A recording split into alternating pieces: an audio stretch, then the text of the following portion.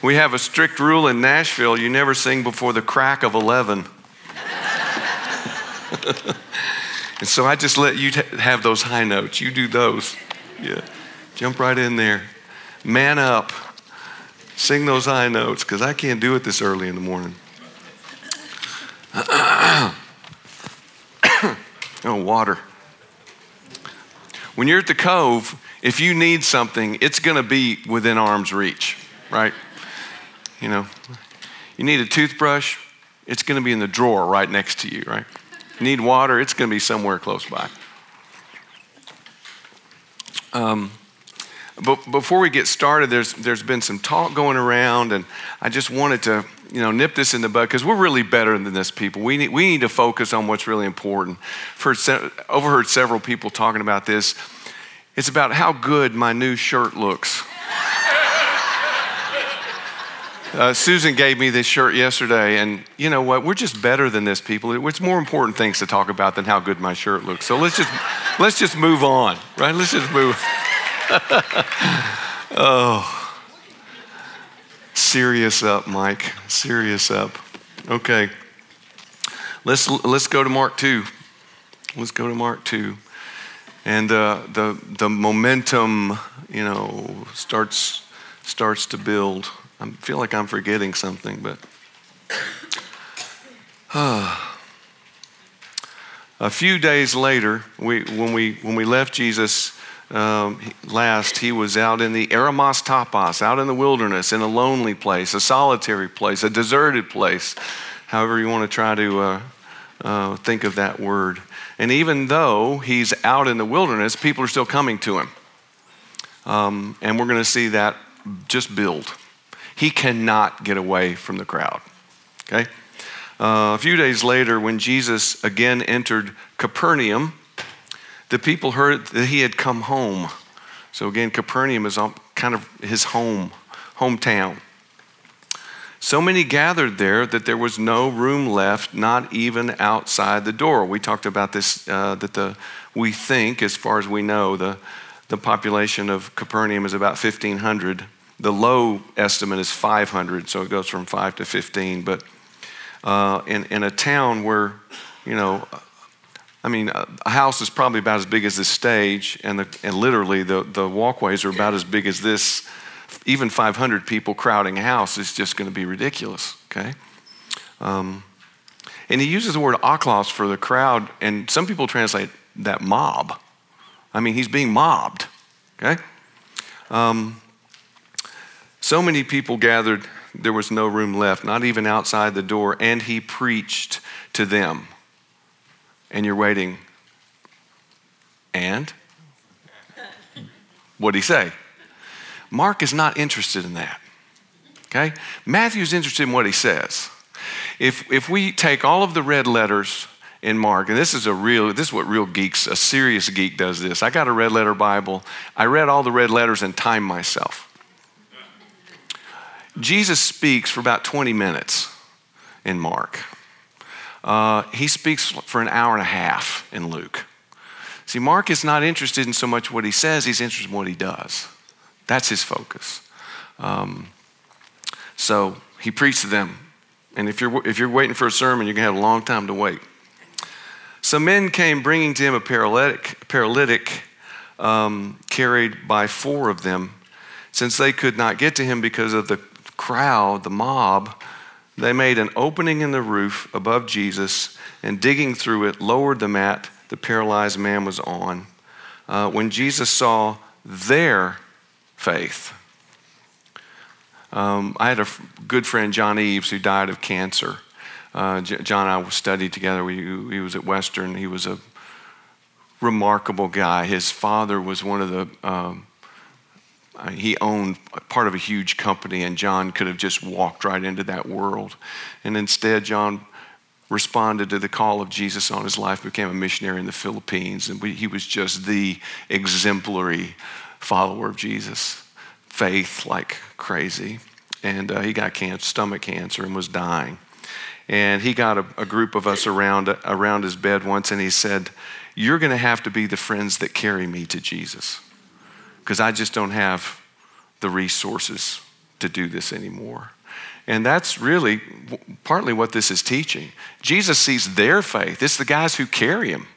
You know, they're part of this miracle too. They've dug a hole in the roof. I mean, for goodness sakes, you imagine Peter's response. He's got to fix that. But you know, and again, you've heard this story a million times, right? We know these stories backwards and forwards. Hear it as if you're hearing it for the first time.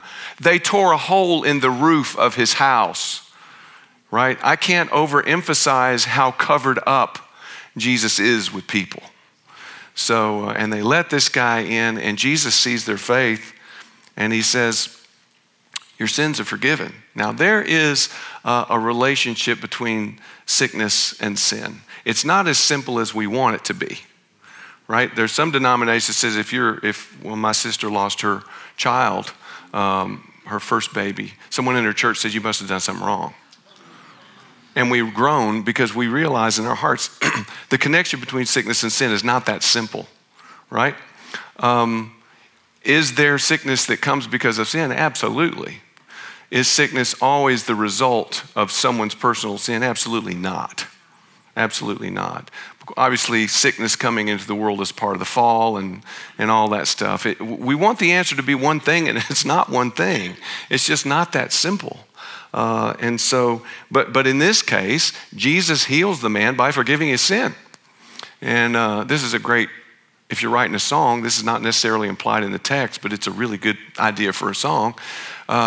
Sin paralyzes, right? All sin sort of paralyzes you. So I don't know if Mark is thinking that, but he pronounces forgiveness of his sins, and that's what heals him.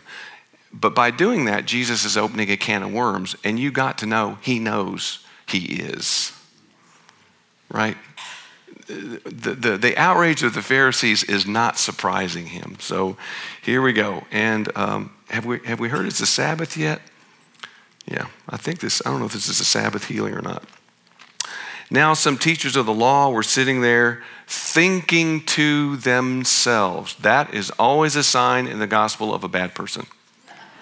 I'm not kidding. If you think to yourself, Simon the Pharisee in Luke 7, he thinks to himself, if he just knew what kind of person this was, he wouldn't let. People who think things to themselves tend to be bad people. Okay? It's just a little literary device. So they're thinking to themselves, why does this fellow talk like that? He's blaspheming. Who can forgive sins but God alone? Are they right? They're right. Only God can forgive sins. They just don't understand who they're dealing with, the Son of God. Immediately, there's Mark's favorite word, Jesus knew in his spirit that this was what they were thinking. Now, one of the things that we'll never get to the bottom of is where do you draw the line in Jesus' divinity and his humanity? Okay? Is he here just being especially insightful? Because it's not hard to guess what these kind of people are thinking. Or does he really have this extraordinary power? We know he has extraordinary power. We just don't know where the line is. Because we do know from time to time, he'll ask people questions. He'll ask people what their name is, or he'll ask people, where did that person go that he's looking for? So it's not just that he's got these fully divine powers that God has to know everything all the time. The incarnation brought some limitations. We just don't know where the line is. Right? And again, we want the answer to be one thing, and it's just not. Sometimes he asks for information, and sometimes he knows. So we're not going to get to the end of that. And I'm making this point. It's important to me because I just don't want you to be tempted to argue with someone about this, because we just don't know. We just don't know. So, but he has this insight, and he understands what they're thinking in their hearts. And he says, why are you thinking these things? And very rabbinically says, which is easier to say? That's very, very rabbinic. Actually comes to us all the way from Hillel, the interpretive principle of Hillel. I think there were 7 of them. One of them was called Kal v'chomer, which is greater. And Jesus uses that one all the time. Okay? So, what's easier? Which is greater? What's easier? To say to the paralytic, your sins are forgiven, or to say, take up your mat and walk? Well, it's real easy to say to someone, your sins are forgiven. right? I can just say that. But to tell someone, get up and walk, that's where the rubber meets the road, right? And so now what does he do? He's going to tell them to get up and walk. So which is easier? Your sins are forgiven, or to say, get up, take up your mat and walk? And NIV has, but that you may know. The Greek is more direct. It just says know. Know that the Son of Man has authority on earth to forgive sins. That was the issue they were talking to themselves about. Only God forgives sins. He goes, okay, let's make this clear, fellas. I have the authority to forgive sins. Okay? He said to the paralytic, I tell you, take up your mat, go home. He got up, took his mat, and walked out. And this is the first time I've ever noticed that detail. This morning I saw that. He walks out. I mean, can you picture that? Jesus heals him. He goes, okay, take your mat and go home. He walks out, and then they're all still sitting around. The object of the object lesson just walked away. The paralyzed object of the object lesson just walked away over the grass and the mud from the roof that had been, ripped open. He goes, excuse me, guys, I'm going home now, walking home. So they're just, now the object lesson is gone. He got up, took his mat, walked out in full view of them all. See, this amazed everyone, and they praised God. Remember my point about his miracles? When Jesus does miracles, he wins praise for God. No one's praising Jesus. And I cannot explain this. I can observe it, but I cannot explain this. Is it his countenance? Is it just that he is so incredibly humble that people realize, I probably shouldn't do that? Is it that he always points to God in everything he does? I don't know. But I think it's a very interesting facet of his miracles. He always points away from himself, and he always wins praise for God. So the man walks away and people praise God. They say, we've never seen anything like this. And of course, this is one of the classic signs of the coming of the Messiah, right? Isaiah 35, Jeremiah 31, when the Messiah comes, the lame will leap like deer. Classic sign of the coming of the Messiah. And believe me, these Pharisees know their Bibles better than we ever will. Their Old Testament better than we ever will. They weren't terribly familiar with the New Testament at this point. Once again, Jesus went out beside the lake, and Peter's house is, probably, 40 yards from the lake. Once again, Jesus went out beside the lake. A large crowd came to him. See, they're always there. A large crowd came, and he began to teach them as he walked along. He's teaching them as he walks along. Peripatetic, but this is how you do it in Judaism. You're walking and teaching. But to sit down is also a sign that you're going to teach. As he walked along, he saw Levi, son of Alphaeus, sitting at the tax collector's booth. And I got interested in that word this morning because I thought, that's just table. But I looked up and go, no, it's some people translate it tax office. So it's not just a table. I don't know what it is, but I know it's not just a table. I mean, I want to picture him just a thing like this, but he's at his booth or at his office. So that word booth intrigued me. I thought, okay, some translator's struggling with some word here. So Jesus walks up to this person. As far as we know, they've had no prior contact. Maybe they did, maybe they didn't. We don't know. But he gives this authoritative command, follow me. Jesus told him. And he gets up and he follows him. Now that's stark. He walks away. And what is that? That is the absolute lordship of Jesus. Jesus tells paralyzed people, well, he tells terrible people too. He tells paralyzed people, get up. And they get up. In Luke, the man who's lame for 38 years doesn't even know who Jesus is. He's investigated earlier and they ask him, who healed you? And he has no idea who healed him. He's been lame for 38 years. Jesus walks up to him and says, get up. What happens? He gets up. Why? Absolute lordship of Jesus. Now, you will hear sometimes that Jesus could not heal people who didn't have faith in him. That's absolutely false. He heals people who don't know who he is. He heals people in absentia. Go home, your servant's healed. There are no limitations to his lordship. Now, the Bible does say things like he didn't do very many miracles there because the people had no faith. So there is a connection there. But you don't take that verse and parlay that into a teaching that Jesus can't heal people who don't have faith in him, because clearly the evidence says no. His lordship is absolute. No rules. No rules on this man, right? He can do it however he wants to. And so if he comes up to you and says, follow me, let me get back to you. Let me talk to my wife, see if this works out. That's not how it works.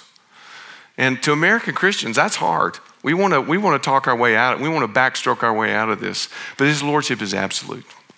His lordship is absolute. I think that's important. So then Mark jumps right to the party. While he was having dinner, Luke calls it a great banquet. So he throws a big party. While Jesus was having dinner at Levi's house, many tax collectors and sinners were eating with him and his disciples, for there were many who followed him.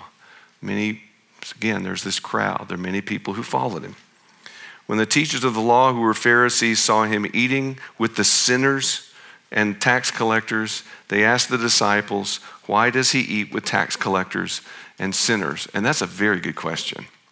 Now, I can tell you for certain, the Pharisees are at the door. They're not going in, right? So they're standing outside, or maybe there's a low wall. I don't know exactly what Matthew's house was set up like, but they're not inside. I can trust me on this. They're not inside because they might touch something that will make them unclean. And but it's also interesting to me that it seems like some of Jesus' disciples are out there with him. Now, I don't want to eisegete. I don't want to add to the text, but I wonder if some of Jesus' disciples won't go in either. Just wondering. I wouldn't be dogmatic, never be dogmatic about what the Bible's not dogmatic about. But it's a very good question. Why is he eating with tax collectors and sinners? Now we know, if you look at, for example, that Simon the Pharisee in Luke 7, which is a very important passage in understanding Phariseeism, they've got labels for everyone, right? And there are the righteous, and then there are the sinners, right? Sinners. And Simon the Pharisee is a great example. There's a woman who comes into his house who's weeping, and she's a sinner. And Simon says Jesus is a prophet. Those are his categories. And let me tell you, one of the easiest ways to live your life is just to categorize people, is to label people. It's so easy. It makes your life so much easier. Just label people, That's a man. You know how men are. That's a woman. You know how women are. Well, that's a millennial or a whatever. We have so many labels. We label people so that we don't have to deal with them. We label people so that we don't have to learn their names. We label people so that we don't have to find out what hurts them.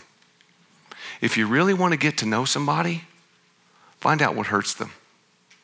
That's how you really get to know someone.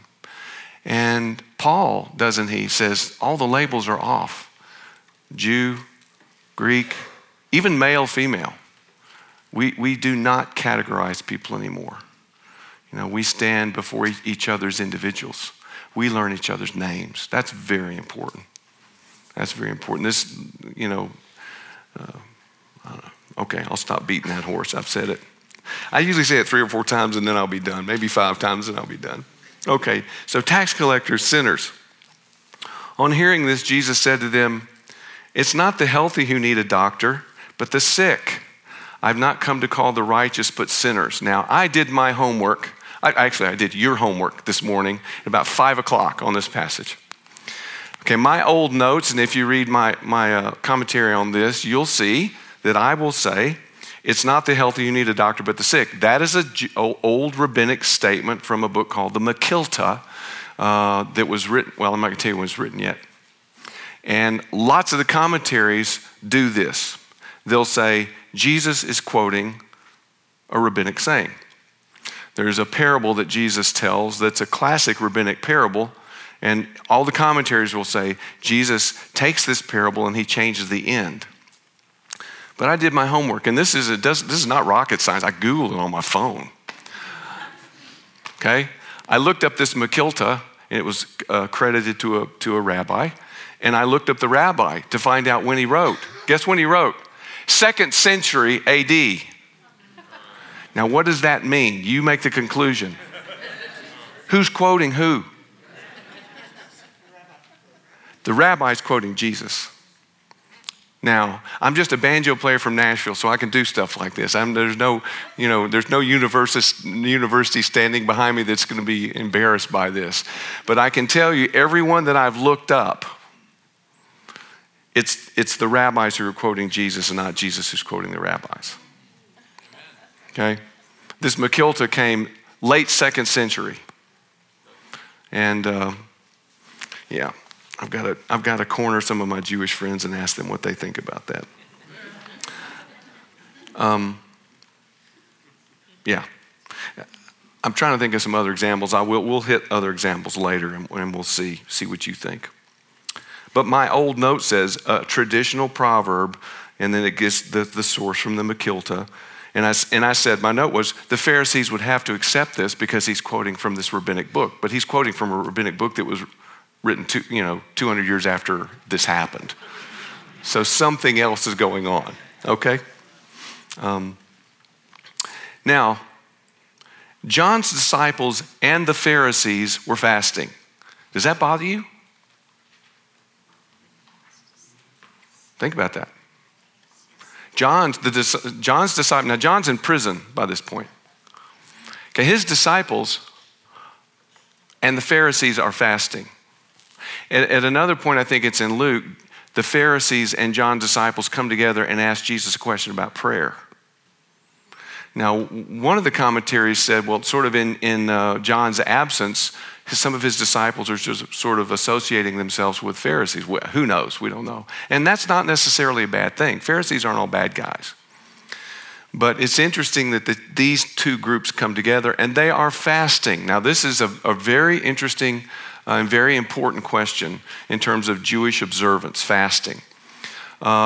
Today in Judaism, there are 6 fasts. There are 2 major fasts. It means you fast all day. One of them is Yom Kippur, Day of Atonement, and one of them is a commemoration of the destruction of the temple on the 9th of Av. Okay, on those 2 days, if you're an Orthodox Jew, you fast all day. And there are 4 minor fasts. But in Jesus' day, there was only one fast, once a year, that was mandated, and that's on the Day of Atonement. Let me give you the reference. I looked it up. Leviticus 23, 26 through 31. I think that's it. Yeah. There's one fast, okay? How often do the Pharisees fast? Twice a week. Did I talk to you about the authority of the Pharisees and where it comes from? Have we talked about that yet? Okay, good. We'll sidebar this. Before we do, let me check what time I'm supposed to be done. Showing a full grasp of the situation, 10:20. Oh, we're doing good. Let's write this down just in case. Okay, 10:20. Okay, I'm a Pharisee. Michael the Pharisee from the village of Ephraim. Hello, nice to see you. Let me talk to you about me being a disciple of Moses. I'm a Pharisee. I'm a disciple of Moses. Everything I teach, my authority comes directly from Moses and directly from Sinai.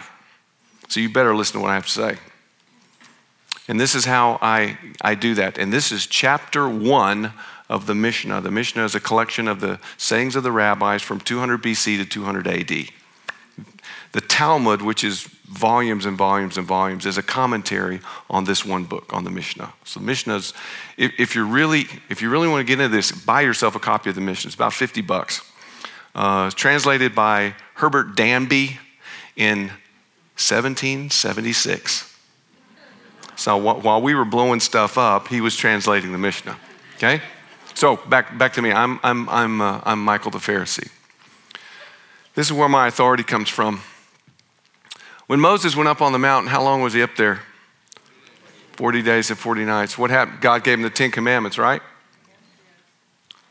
What was he doing the rest of the time? Let me tell you. He was giving to Moses the oral law. The oral law. And that is the source of my authority. Moses comes down from the mountains. He gives the 10 commandments to the priests, and they put it in the Ark of the Covenant. Moses goes to the elders, the 70 elders, and he imparts to them the oral law. The oral law. I am a descendant of the elders of Israel. That's my authority. And don't mess with me. My authority comes straight from Moses. That's how the Pharisees do it. Now, the oral law, read the Mishnah, it is mind-numbing. The classes of work and all the things you can't do. The Sabbath especially, they built a fence around the Sabbath, okay? One of the laws in the Mishnah is you cannot spit on the Sabbath. Don't laugh. Hey, who laughed? You cannot spit on the Sabbath. Why? I'm going to explain to you why. Because the spit might run downhill. And if it runs downhill, it'll make mud. And making mud is work. So if you're going to honor the Sabbath, you will not spit on the Sabbath. Tell me, how does Jesus heal the man born blind? He spits on the Sabbath. And if you look at as they investigate that healing, that's all they want to talk about. Who made the mud? Now, let me ask you another question. Did Jesus break the Sabbath? No. No, he does not break the Sabbath, but he breaks their oral law every chance he gets. He says, those are rules made by men. And if anything makes him angry, it's the fact that they have put this tremendous burden on the people. They have sucked the joy right out of the Sabbath.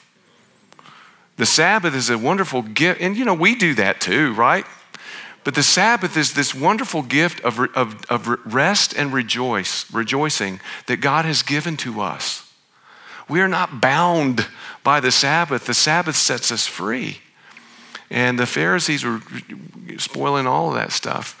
So you can't spit on the Sabbath. You can't, by the way, blow a candle out on the Sabbath, in case any of you were wondering.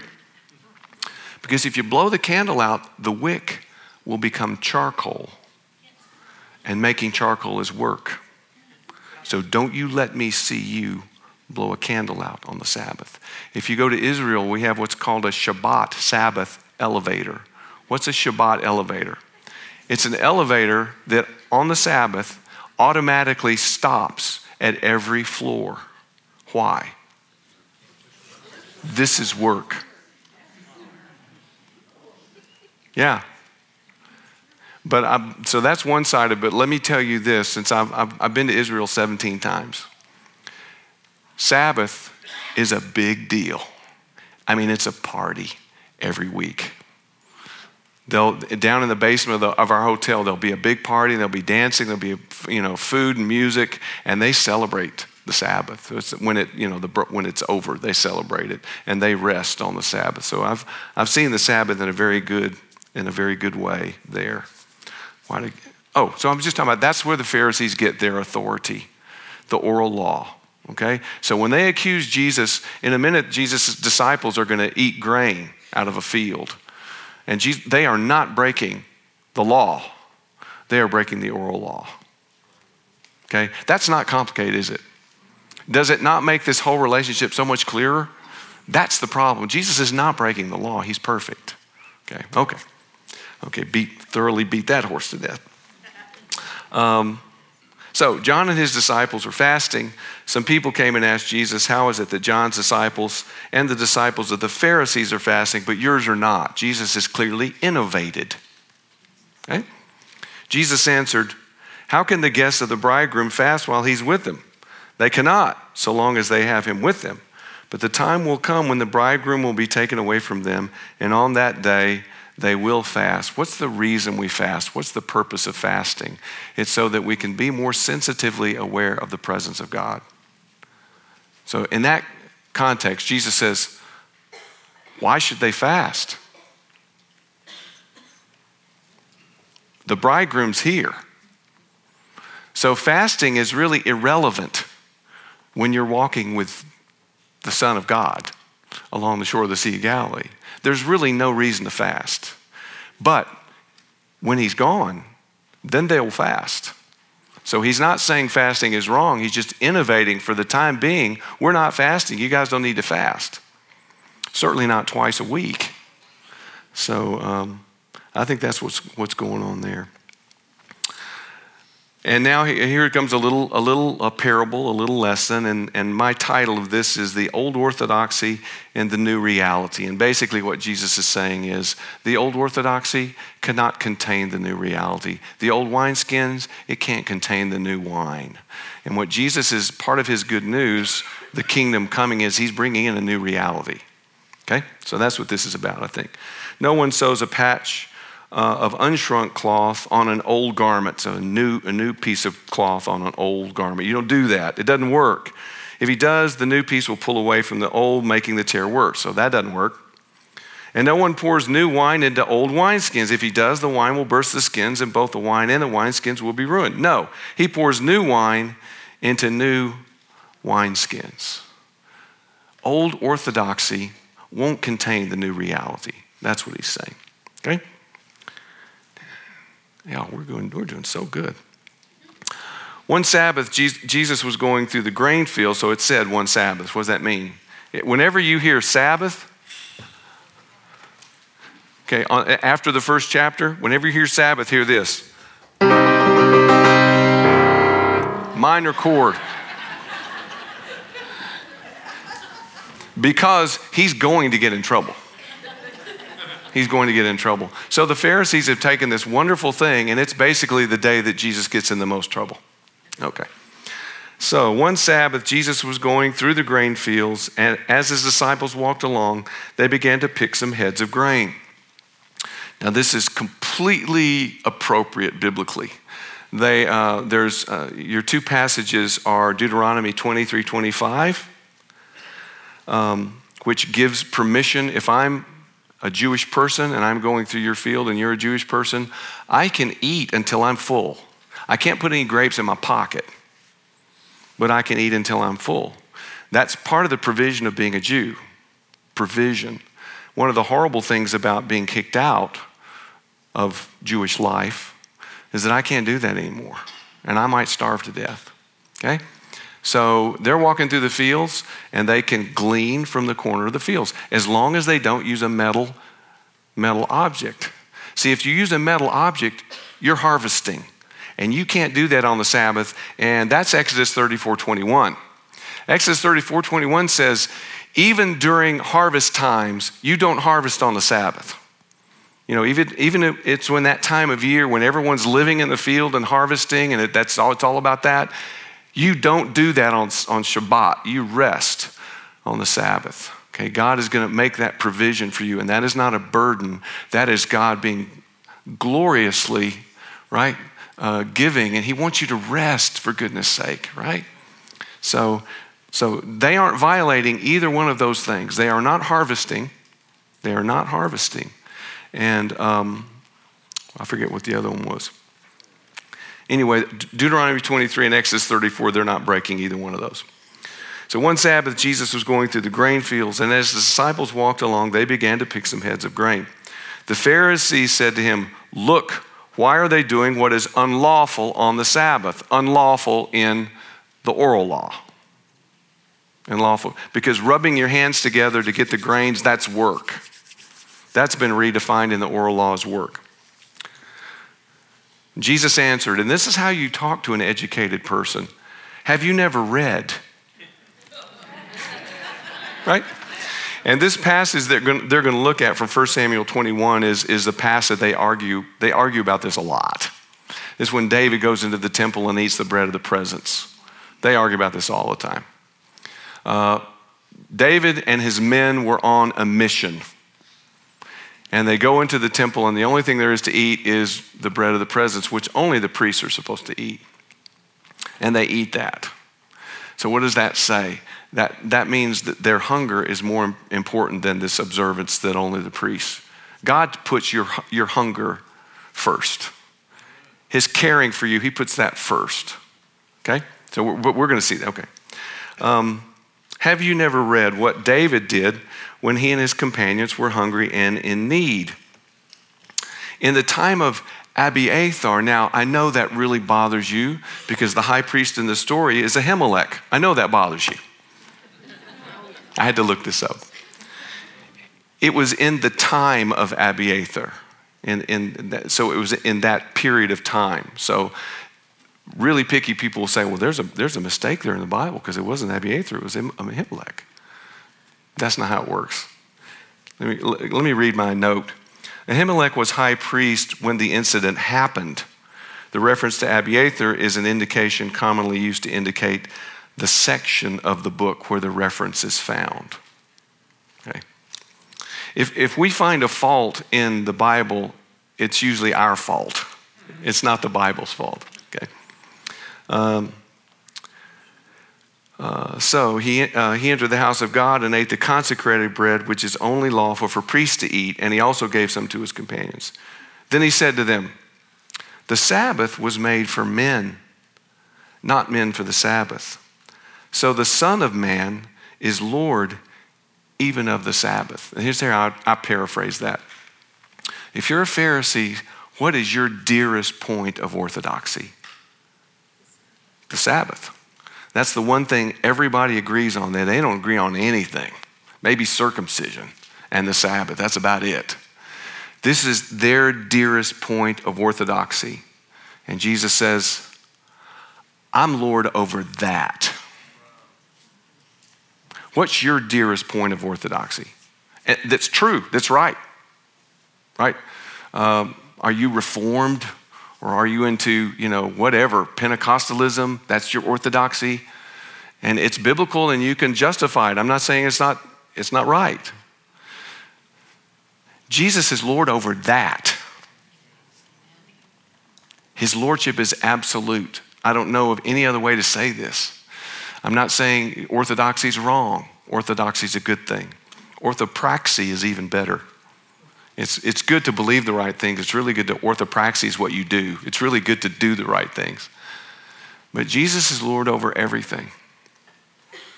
One of the most disturbing things about this, and it's hard to talk about sometimes not crying, his lordship is even over your family. Clearly, the teaching is faith comes before family.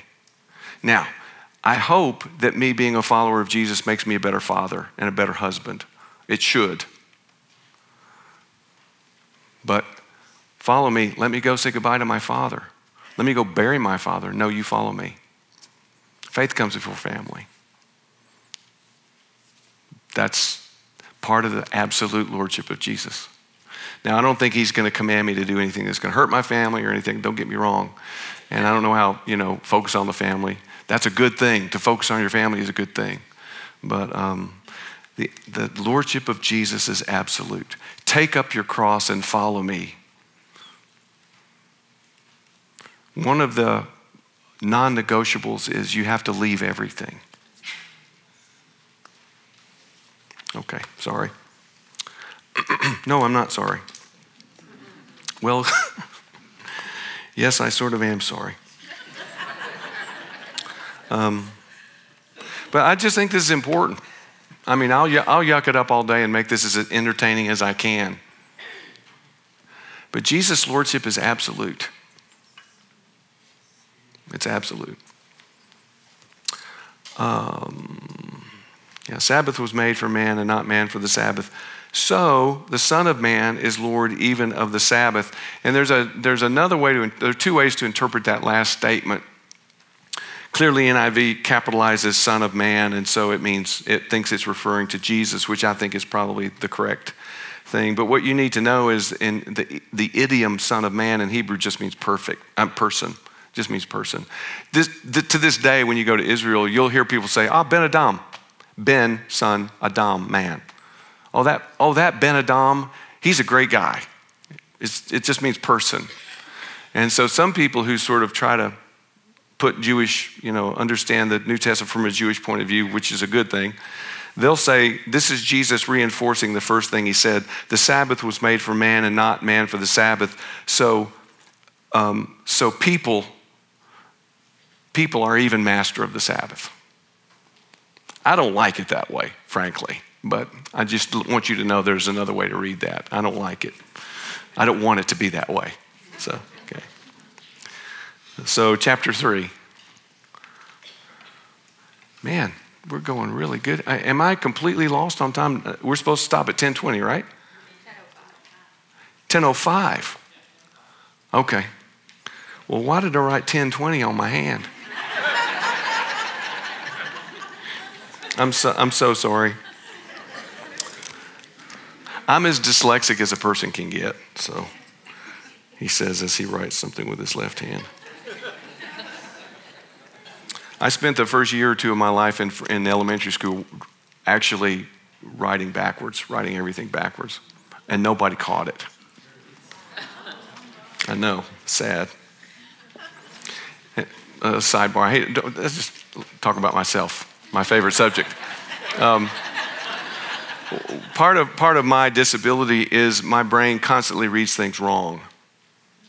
Okay, we have a plumbing company where I live in Franklin, Tennessee, called Hiller, Hiller, and it's on the sides of their trucks. Every time I see that truck, guess what I read? Hitler. Every time. And it startles me every time. That's a glimpse into my little world, my little twisted world. But I share this because I want to make a very important point. That's a disability. Okay, I'm messed up. My brain doesn't work like it should. It sees things wrong.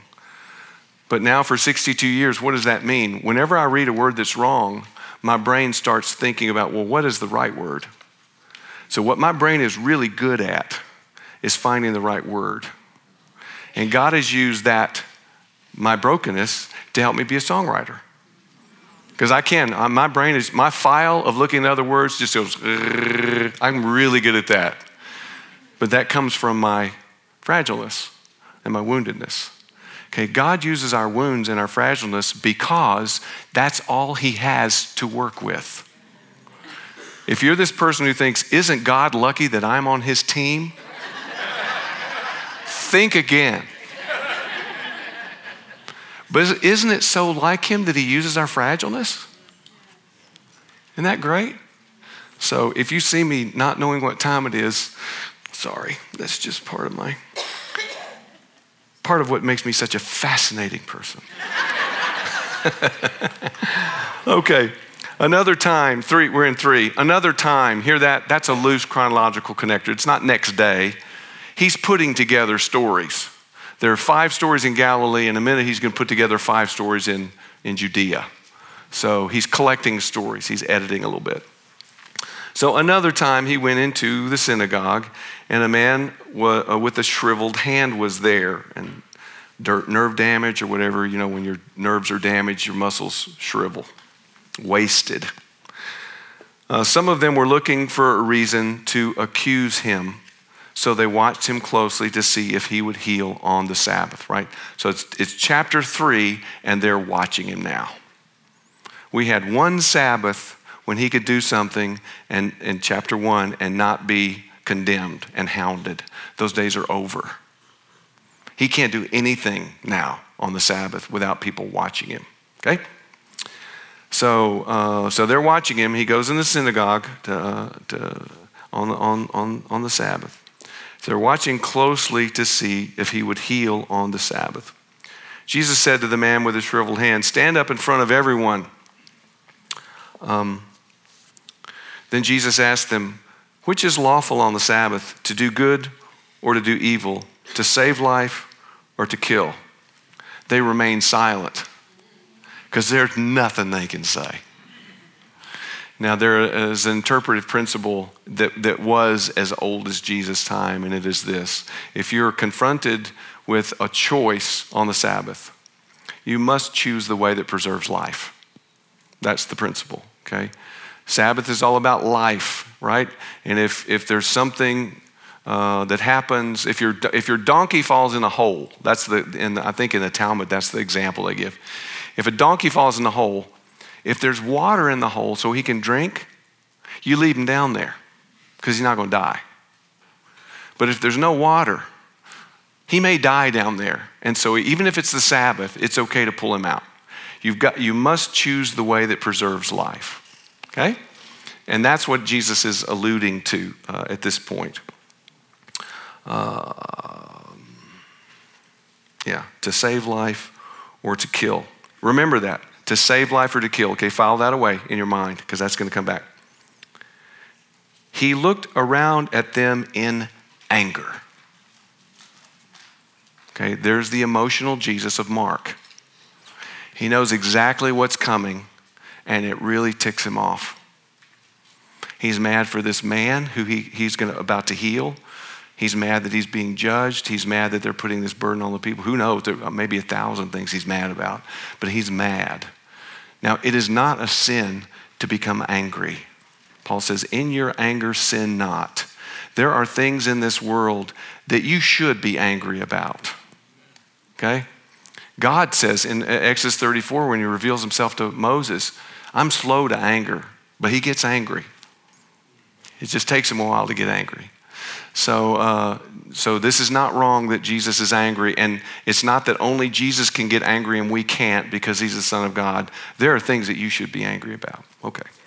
Now that doesn't become an excuse to be angry and beat people up, which is what I wish it was that, but it's not that. So Jesus looks around. He's angry and deeply distressed. What is ESV? Where's my ESV brother? What's it got? Grieved. What does ESV have? What? Okay, he was grieved. You got it? Grieved. Okay, grieved. Okay, so at first he's angry, but then I looked up this word too, and it is such a long word, I can't even pronounce it. But this word is a hapax legomena. Why use a little word that everyone can understand when you can use a big word that no one understands? Hapax legomena means this is the only place it occurs in the Bible. So it's kind of hard to know what it means because we don't have other examples of other contexts to see. But the translation that the lexicon had was he felt sorry for. So that grieve sort of captures that. So in sort of almost from one moment to the next, at first he's really angry, and then he kind of feels sorry for them, that they are the way they are. That's this look into the complex emotions in Mark that only Mark has. So he's sorry that they're so stubborn. He's grieved. So he's not just angry. He's not that sort of person to just be angry. He's really sad. And it is sad, isn't it? Look at what they're missing. These are the leaders. They know more about Scripture than anyone. And they're judging people and putting this burden on people. It doesn't have to be this way, see? So he's grieved. He's really sorry. He feels sorry. So he's angry and then he's grieved because they're so stubborn. So he says to the man, stretch out your hand. He stretched it out. His hand was completely restored. So unmiraculous miracle. Correct? I'm not saying it's not a great miracle. I'm saying he does it unmiraculously. No lightning bolts from his fingertips, right? No pronouncement. Just stretch it out. And all of a sudden, whatever that must have been like, it was all shriveled and all of a sudden it becomes healthy. Okay. Stretch out your hand. He stretched it out. His hand was completely restored. And the Pharisees went out and began to plot with the Herodians how they might kill Jesus. It's chapter 3, and a plot has already begun to kill him. But why? And I thought a lot about this morning. I spent a lot of time thinking about this morning. It's because Jesus is attacking their authority when it comes to the Sabbath. He's doing things that they can't say he shouldn't do. He's healing people. Well, they're saying that you shouldn't do that, but he's doing miraculous healings. And when he confronts them, there's nothing they can say. The only option left is to kill him. That's the only thing left I can do is kill him. Okay? And it's chapter 3. So I didn't bring it with me, but when I've been doing my homework and charting all the different plots to kill him, and this is the first one. This is when it begins. So was he grieved at their hardness of heart? I think so. Was he grieved at the man's withered hand? No, it says he was grieved because of the hardness of their heart. Yes, he was grieved at the man's situation too, but he's going to fix that. He can't fix the Pharisee's heart. That's it's free will. So, but isn't it? That's the side of his character in regards to the Pharisees we don't think about very much. We know he's mad at them. He calls them brood of vipers, that sort of thing. But it really grieves him that they're that way. I'm really so sorry that you guys feel this way. You're so clueless. I'm grieved. So. And the Herodians, let me just say this. We're not sure who the Herodians are. It's a term that we're not really sure. Herod the Great's long gone, right? Some people think it may be some leftovers from Herod. I don't think that's a very good idea. Some people think that this is the New Testament's name for Essenes. Because the Essenes were backed by Herod. He was very pro-Essene. And they think that maybe that's the New Testament's name for an Essene. Okay? So Jesus withdrew. Okay, before you even look at it, okay? He's going to withdraw to the lake. Is he going to be alone? No. He can't get away from the people. And I tell you, this is almost uniquely Markan. If you read a verse and it talks about the large crowd he can't get away from, that's Mark. Because Mark is very interested in this. Okay, so he withdrew with his disciples to the lake, and a large crowd from Galilee followed. When they heard all he was doing, many people came to him from Judea, which is in the south. Jerusalem is in Judea. Idumea, which is south of that. It's the old Edom. It's the old land of Edom. And the regions across the Jordan and around Tyre and Sidon, that's up north. So basically, he's got a map in his head. They're coming from everywhere. He just sort of described north and south. They're coming from everywhere. Because of the crowd, there they are. He told his disciples to have a small boat ready for him to keep the people from crowding him. Now, you and we're just used to reading over that, and I'm sorry if I'm making too big a point out of this, but I think Mark is making a big point out of this. When you engage with this text, with your imagination, you just imagine there's this huge crowd. They are pushing him into the lake. He does not sit in a boat because the acoustics are better over water. Have you heard that? That's been preached to death. That's not why he gets in a boat. He gets in the boat so they won't push him into the water. They're pulling at him and pushing him. And so he gets in the boat because of the crowd. For he had healed many so that those with diseases were pushing forward to touch him. Whenever the evil spirits saw him, they fell down before him and cried out, "You are the Son of God." But he gave them strict orders not to tell who he was. See how we're hearing that over and over again? Okay. Jesus went up into the hills and called to him those he wanted. And they came to him. He appointed 12, designating them apostles. Now they are disciples up to this point. Now they are apostles. Apostolos, originally referred to a ship. It was a word that was used to designate a ship because a ship is sent. It goes places. Okay, but the way language changes over millennia, you can translate it. They are going to become his sent ones. That's what the apostles are. They're people who are sent. Okay, so he appointed them, designating them apostles, and he almost certainly didn't use the word apostle because he's not He's not a native Greek speaker. He speaks Hebrew or Aramaic. And the word he would have used is the Hebrew word sheliach. That's the Hebrew version of apostle, sheliach. So they are his sheliachim. That's the plural form. And the sheliach is the authoritative representative in Judaism. I want to buy a piece of property, and I can't go look at it. So Bill, Bill's my sheliach. So I say, Bill, I'm willing to pay 1,000 acre. Go look at this land, and you tell me what you think. Whatever you decide, I'll be bound to. You are my sheliach. So Bill looks at the land.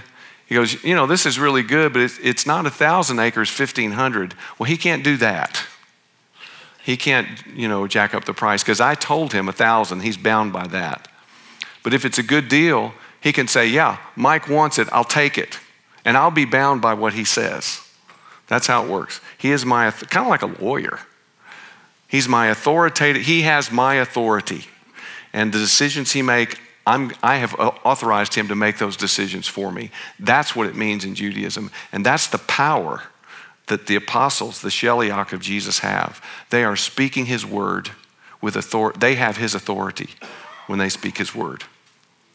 And we'll see that they are able to do his work, because what happens when they go out? They start doing miracles too. They're healing people and casting out demons. They are the sent ones, his authoritative representatives, okay? Sheliach, his sheliachim. Yeah, power of attorney, something like that. That's why I hate to bring lawyer into this, but it's that way. So it's a scary thing when you preach or teach or when you speak in Jesus' name. Bill would say you have a concealed dignity as a person who speaks for Jesus. So don't just go half-cocked and say what you think and that sort of thing. It's serious business, isn't it? It's serious business to represent the absolute Lord. And he's given you his authority as his sent, because we are his sent ones. As the Father sent me, so I'm sending you. That's the language. So he calls the 12 around him and he appoints them sheliach because he's just about to do that. He's going to send them out. That they might be with him and that he might send them out to preach and to have authority. See the language? To have authority to drive out demons. These are the 12 he appointed. And Mark's list of the disciples has more nicknames in it than any of the other lists. Simon, to whom he gave the name Peter. That's his nickname. James, son of Zebedee, and his brother John. To them he gave the name Boanerges because they were so fiery, right? Which means son of thunder. Okay, translate that for us. Thank you. Andrew, Philip, Bartholomew. Interesting. That's not his name. He's the son of Ptolemy. Bar is Aramaic for son. In Hebrew, it's Ben. You know that. Benjamin. This is Bar. He's the son of Ptolemy. So we don't even know his name. We know his father's name. Matthew, that's one of his nicknames, because his name's not Matthew, it's Levi. I'm convinced that Matthew is a name that Jesus gave him. Thomas, James, the son of Alphaeus, which also means he may have been Matthew's brothers. Thaddeus. Now, I think Thaddeus is a nickname. It means big-hearted. I think that's a nickname Jesus gave him. Simon the Zealot.